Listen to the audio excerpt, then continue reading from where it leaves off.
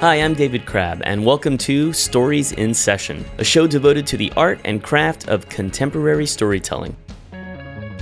What we're going to do here is explore storytelling from all angles, topics, and genres. We're going to hear some of the best stories from live shows across the nation, and we're going to sit down and talk with the experts and amateurs who told them. I'm David Crabb, and stories are now in session.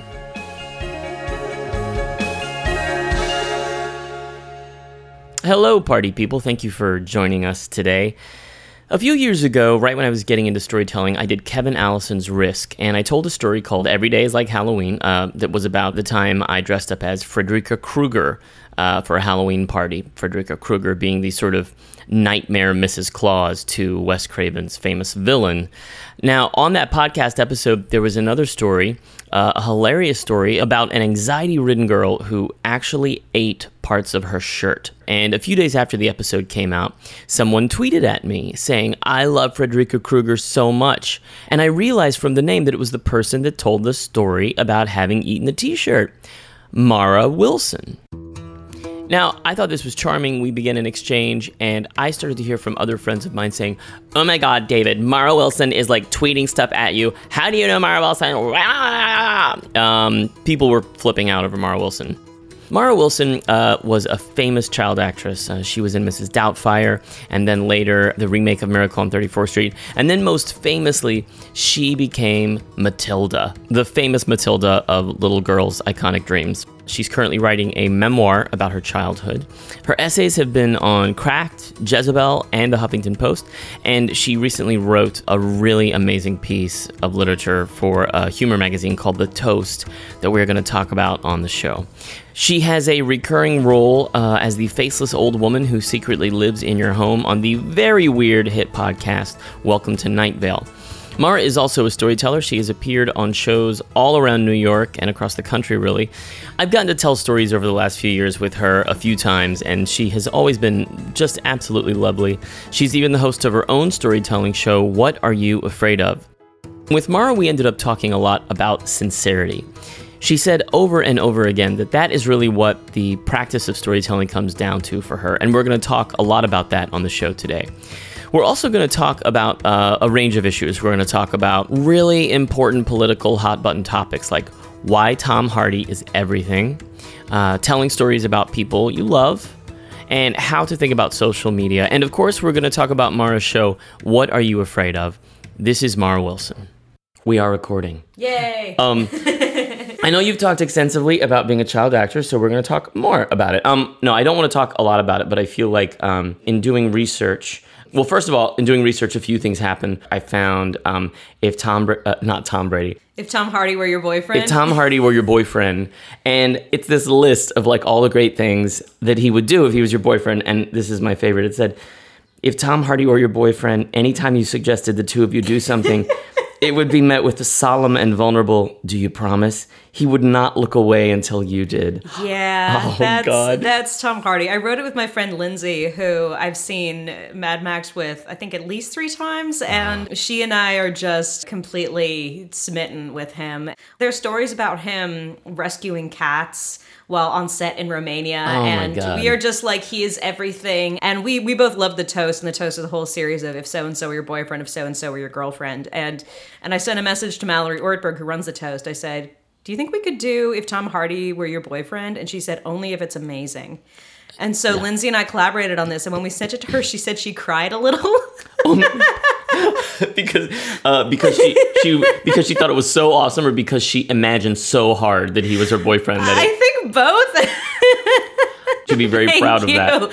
You right now, and you're writing a memoir actually about your youth and growing up and being in films. Yeah, I am. Do you still consider yourself an actor in that sense? I don't consider myself a professional actor. I don't consider myself a film actor. I wouldn't pursue a career in film. Mm-hmm. But a few years ago, I was just like, nope, no acting, never. And now, I mean, I'm doing a lot of voiceover work. I'm working with Welcome to Night Vale. And I realized, like, I've made enough little cameos here and there on TV or in web series or shows, and yet that I guess I technically still am an actor. But I'm not pursuing an acting career. In researching you, I found Some very adorable interviews. And even when you're very young, you talk about how you have a lot of stories in your head, which I thought was really interesting.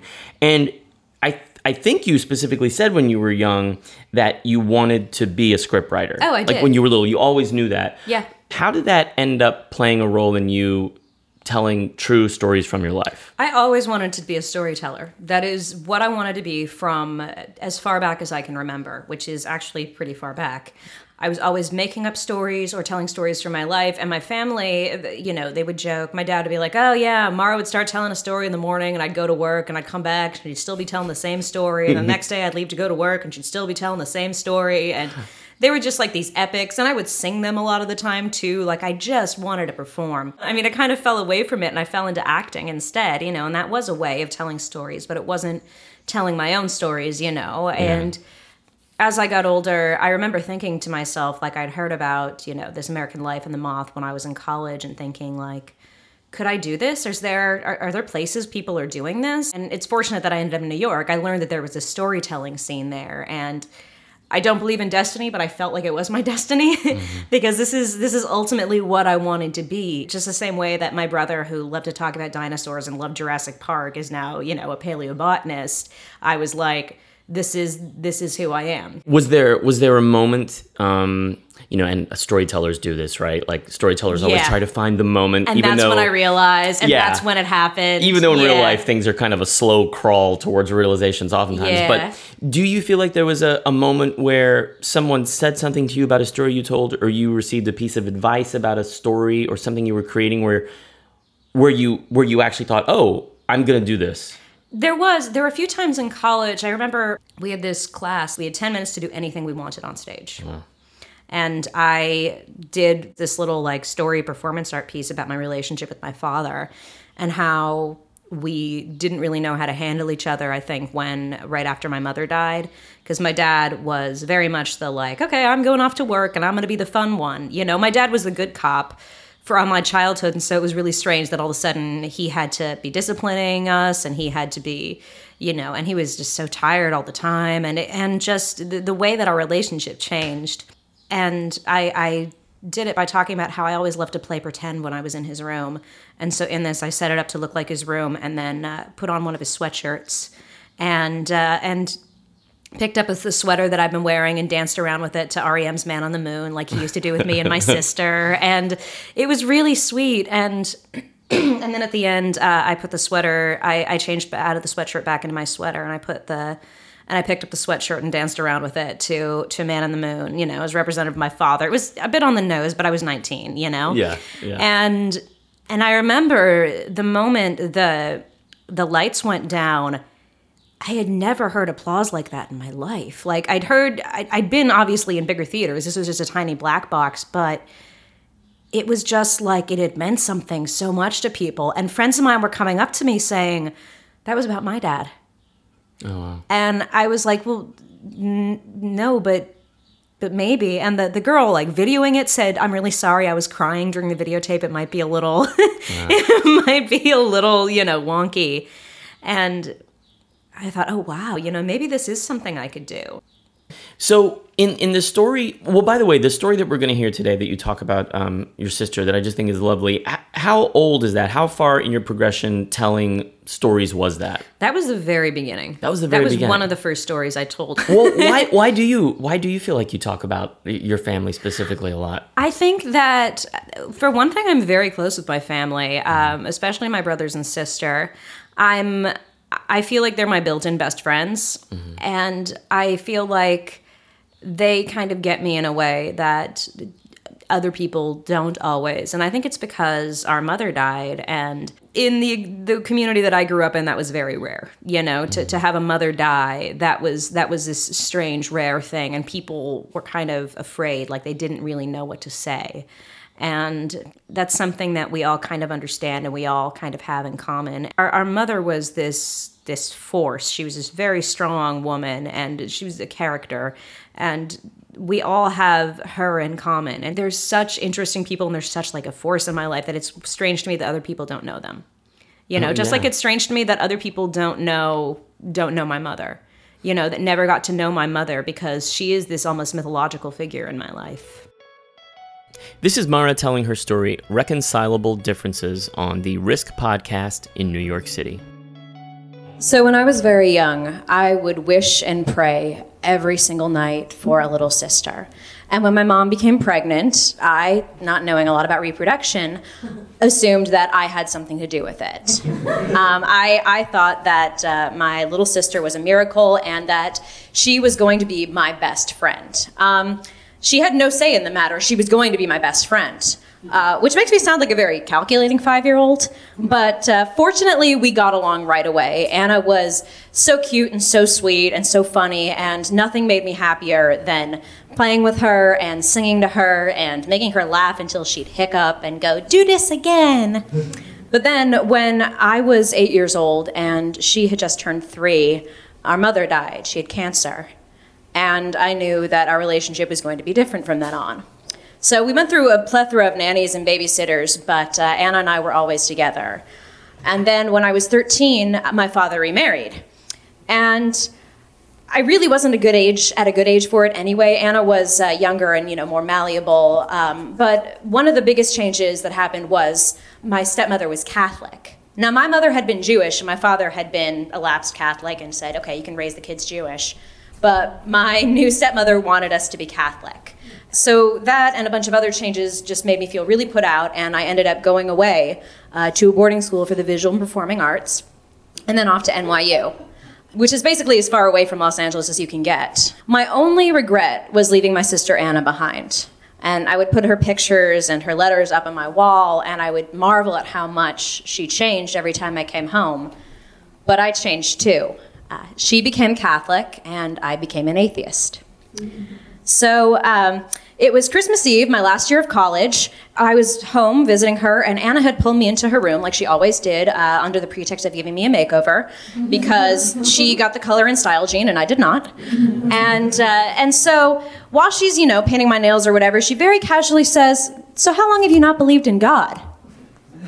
And I said, "Oh, well, I died, and where did you get that idea?" And she said, "Oh, I pretty much figured it out on my own." At first I thought, oh, she read my diary, but looking back, I was kind of obvious about it. I mean, I would always say, no, I'm Jewish. You can't make me do this. I'm Jewish. It was my way of rebelling. You can't make me do this. I'm Jewish. And I would absolutely refuse to go to church. My parents would go to church on Sunday, and I'd, sleep in and watch Homestar Runner cartoons or whatever it was I did. But I never said, take me to a temple instead.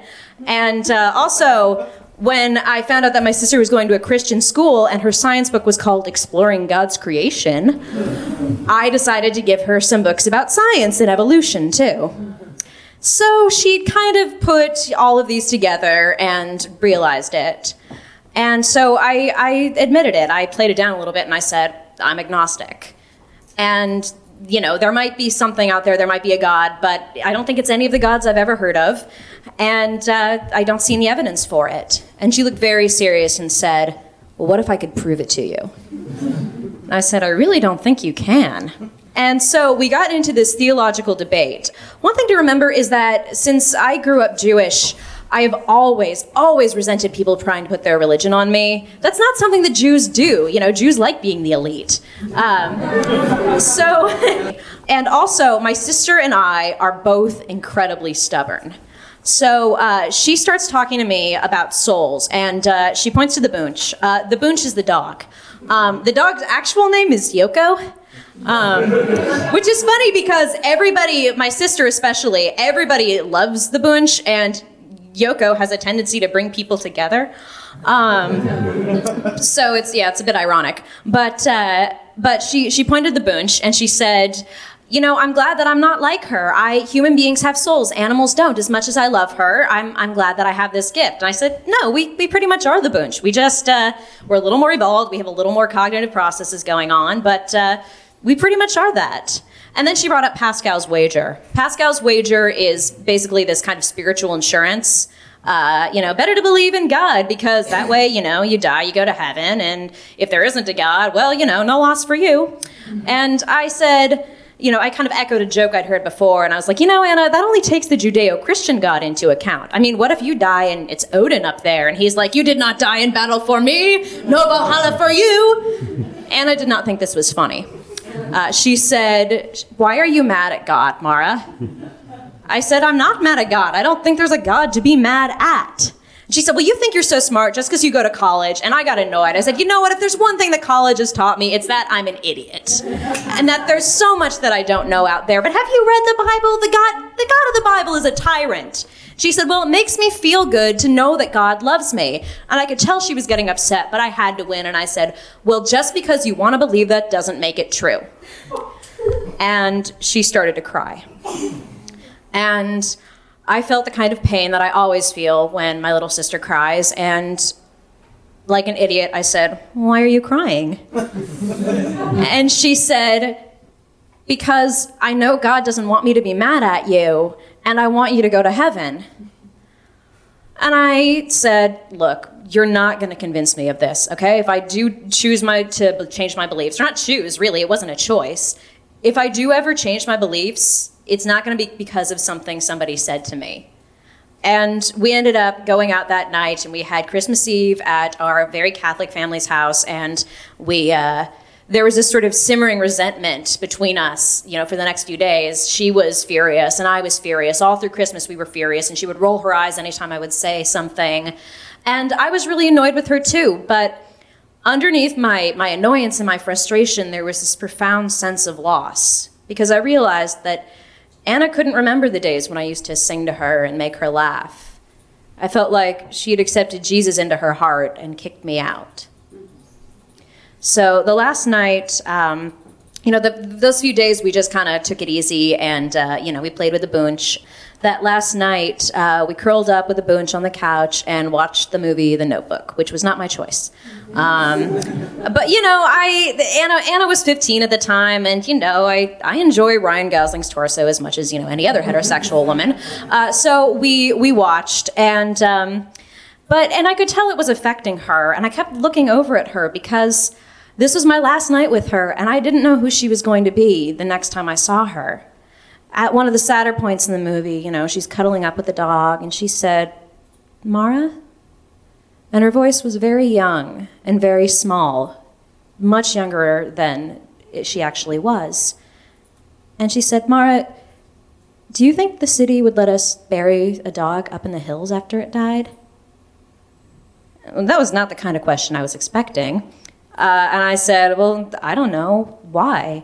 And she started talking about, how much she and the dog loved going on walks up in the hills behind our house, and how happy it made her, and how much the dog loved it, and that's where she would like to bury her after she died. And the dog's a rescue. She was kind of old when we got her anyway. And she was so sad talking about it. Just the idea of this loss made her sad. And she said, "I don't know, I just wish the Boonch could live forever, And I wish that I had said something. I wish I had said, "I know." I wish that I had comforted her in some way. But I just started to cry. And the thing is, I think that if there were some way that I could take all the pain that my sister ever has felt in her life, or ever will feel in her life, and experience it myself instead of it happening to her, I would gladly do that. But I'm not a messiah. And the best I can do really is to wish and hope that she doesn't have to have any kind of unnecessary pain. But I don't believe wishes come true anymore. So my sister's beliefs have changed a little in the past few years. She told me that she does believe animals have souls, and she's a vegetarian now. And the thing is, though, that she is still a Christian. She's still a Catholic. I'm still an atheist.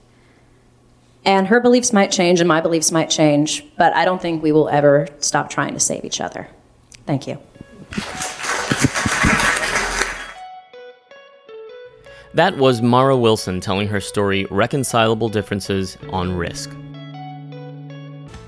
The thing that I love about this story is that, I think when people hear that an actor has become a storyteller, they expect a certain thing. And I do like characters in my stories, and I know other people who are actors, and I know other storytellers that don't have an acting background that get really theatrical. And I feel like this story is so peaceful. Like, Yeah. I don't feel like there's a lot of bells and whistles, and it feels like it's just being really told from an honest, sincere place without a lot of Yeah. flash. That's kind of my thing.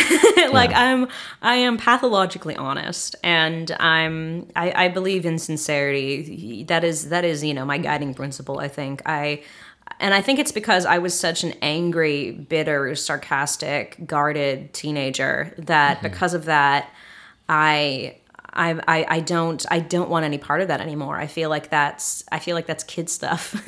Yeah. And it takes strength to be patient and kind, like Morrissey said. Yes. You're wearing the Smiths shirt. You're activating every good part of me Well, that today. line I actually know. I do know Morrissey and the Smiths rather well, but that I only know because Chris Gethard has it on his arm. And and he's done my show before, and I asked him what it was, and he's like, yes, I have a Morrissey tattoo. Why does he feel shame? This is a beautiful thing. Right? Yeah. So you mentioned like when you were a teenager that you were a Yeah. little darker, a little moodier. Yeah. What did that have to do? How connected was that to being a child actor and that transition out of that, or that change, or was it not about that at all? It was partly about that, I think. A lot of it had to do with my mom's death. I was really angry, and my mom was the kind of person for whom anger was sort of her go-to emotion. She would get really angry over like really ridiculous things and just like rage, and we were just kind of like, okay, that's what mom does, and I was kind of like that too, and angry women, I think, still have like kind of this place in my life where I'm just like, yeah, I know who you are. I know what you're about. I trust you, in this strange way. But some of it did have to do with Hollywood and feeling that rejection and feeling really ugly because, not only was I going through puberty and having kids at school tell me I was ugly and fat, Hollywood was telling me the same thing. Yeah. So I was really frustrated, and I hated myself, and I hated my face. I didn't like the way I looked, and I woke up one day and had huge boobs and was like, what do I do with these? And now I know what to do with them. No, but at the time I was just like, what am I doing? And I felt really lost and really angry for a lot of middle school, and I had friends who loved me because I was angry and sarcastic, because I found a way to make it funny. And that's I think the thing that saved me is I was funny. That's, I was rebellious, but I was funny. Yeah. So I got through that, and then in high school my peer group kind of split apart again, and I got really depressed, and in 10th grade I just stopped talking, and I was pulling out my hair, and I was really miserable, and eventually, I went away to Idlewild Arts Academy, which is a boarding school for the visual and performing arts.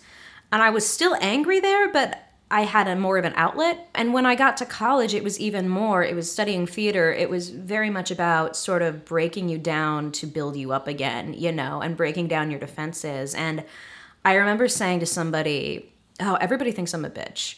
And this one guy who I'd only known for about a week at the time, who's still one of my good friends, said to me, I don't think you're a bitch. And I said, you don't? He said, no, I think you're an insecure girl pretending to be a bitch.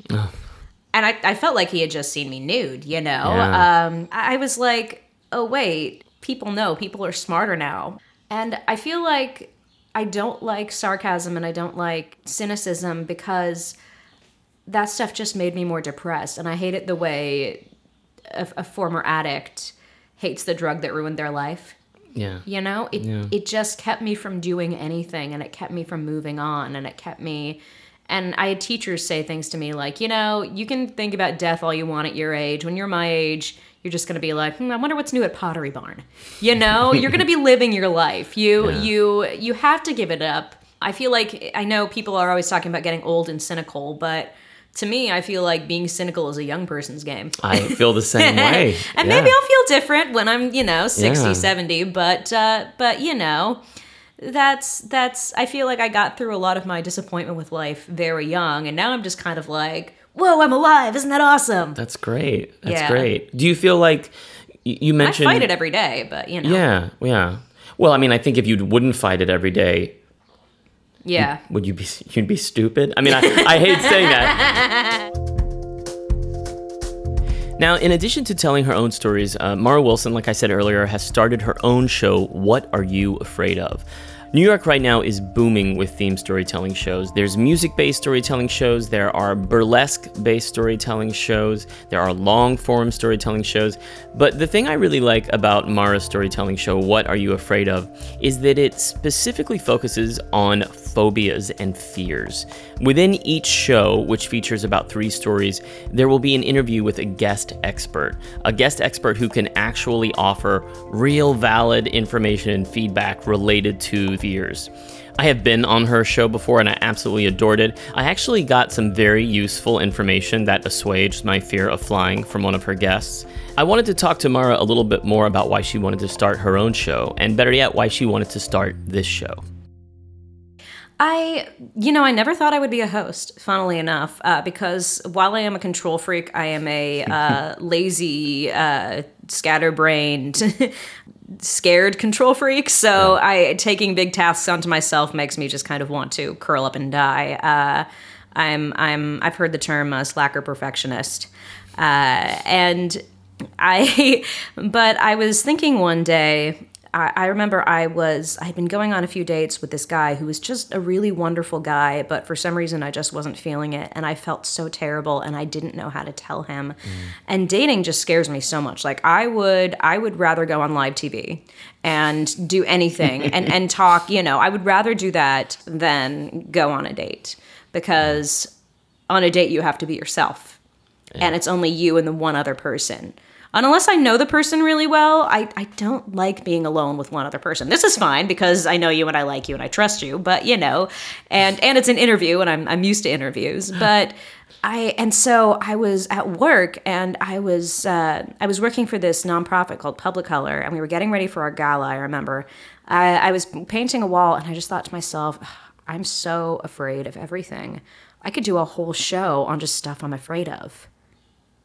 And what I had said I wanted when I did my show a few years ago, my one-woman show about my childhood at NYU, was I wanted it to be kind of like everybody was coming into my house and we were sitting on the couch and I was telling the story. Sort of like the focus was me, but the focus wasn't just me. Almost like a birthday party in a way, like an intimate setting. I wanted to feel like we were all gathered around to watch a movie or something, and I was just the hostess. That's the feeling that I wanted. I wanted this sort of friendly, safe interaction. And I knew a lot of comedy and a lot of storytelling was all about shocking and provoking. And I thought, I really don't want to scare people. I really want to make this a safe space. I really want people to be vulnerable and embrace being vulnerable. And, you're not alone. Now, as much as you're the host of the show, you always, as a host, you tell anecdotes anyway, but you also tell a story. As much as it's a theme for the show, fear, right? As a device, a thematic device. Do you ever feel like you will have a show, tell a story or an anecdote, and actually not necessarily triumph over fear, but do you feel like you experienced a real, genuine sort of purge on stage? Oh yeah, definitely. I feel like. I did a show a few months ago after I broke up with somebody, and I said on stage that, and I talked about how while I'd been dating him, I'd had an OCD relapse, and that was one of the main reasons we broke up. I think he couldn't, I could live with my anxiety, but he couldn't. And I said on stage, you don't go on with the show despite your heart breaking, you go on with your show because your heart is breaking. It's definitely a cathartic thing. And also, what I do is I talk about somebody's fears, usually mine, and then we talk to an expert on that subject. And my whole thing is that knowledge is power, and, we want to sort of assuage these fears. Because I think that's all what it's about. Everybody has to live with fear. Regardless of what you believe religiously, there's definitely an element of fear in just being alive. There's also a thrill in it because it's, the best thing going and really the only thing going. But it's scary. Life is scary for everybody. And so it's all about, embracing that fear and living with that fear and assuaging that fear when we can. Are there stories that, and obviously you won't tell us what they are, but are there stories that are in your cabinet of tales that you want to share that you haven't yet because they are so scary and that that down the road? Most of those stories involve other people, and I don't want to upset or scare them or get too personal with them. I want to respect those other people's privacy. I'll think of a story and I'll think, well, that's not really my story, that's my friend's story. Or a lot of other times it's limited by my past. Like, I don't do a lot of live storytelling involving stories from, my love life, because I know people would be like, you were my childhood and now you have sex. That's scary, and I don't tell details. And also, I think there are things that people have a right not to know. My brother said that he talked to Robin Williams on the set of Mrs. Doubtfire once and asked him like how he told stories so well. And he said, I'm trying to remember the specific wording. It's what you leave in and what you put out. Mm-hmm. Not put in and leave out, but the other way around. And we feel like that. And so he and I have talked about that a lot and how we feel. And I think that that's something to keep in mind. Like when you are a storyteller, you have to be very careful about which stories you are going to tell.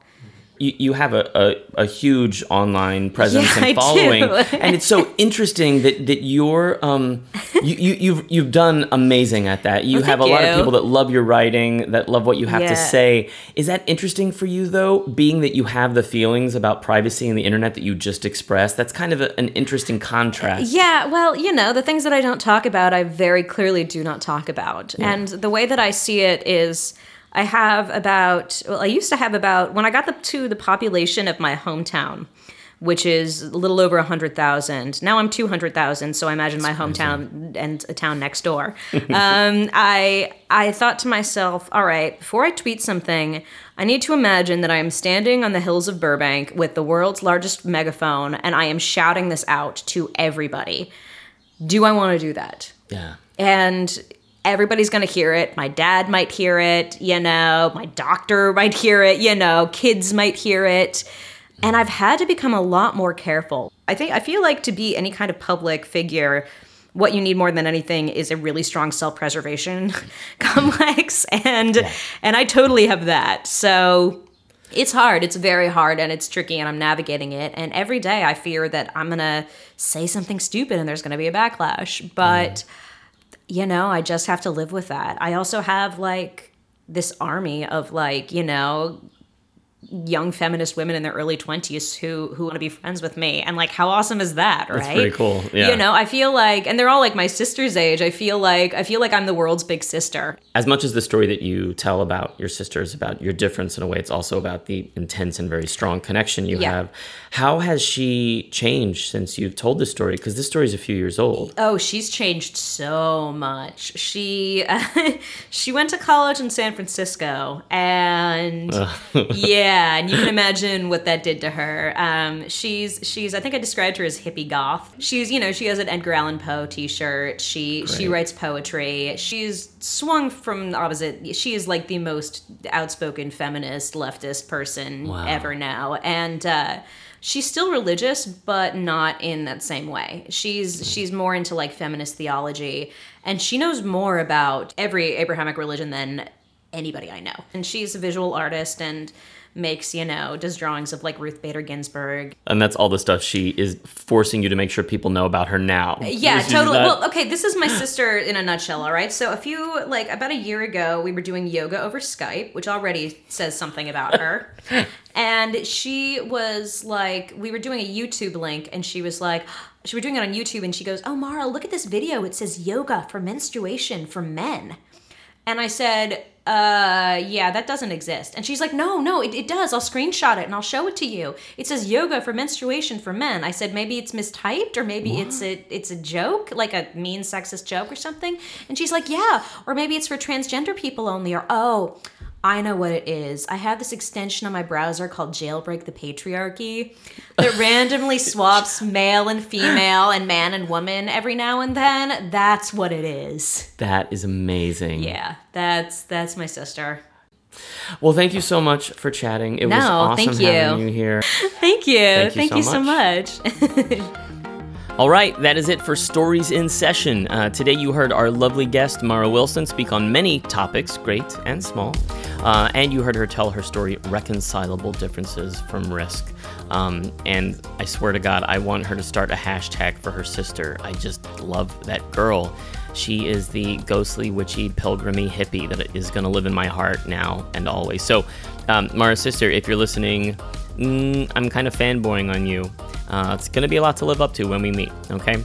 Stories in Session is produced by me, David Crabb, Rachel Hamburg, and Morgan Jones. Our theme song is by the band Monogold, who produces a legion of incredible tunage. Please go find their music online. I'm David Crabb, and I'm a little less scared now. Good night. Hey there, yarn spinners and fat chewers. Ooh, it made me feel gross. If you want to contribute to the conversation, find us on Twitter at SIS_show and on Instagram at Stories in Session. That's at Stories in Session, no gaps, no spaces, no underscores, or all the letters just smashed together like bad grammar. Stories in Session. We're on Facebook too, in the form of a page that is hopefully not a hacking Russian bot. And if you're interested in learning storytelling in person or online with yours truly, go to www.crablab.com. That's with 2 B's and 2 B's. Crababa, lababa, bye-bye with 2 B's.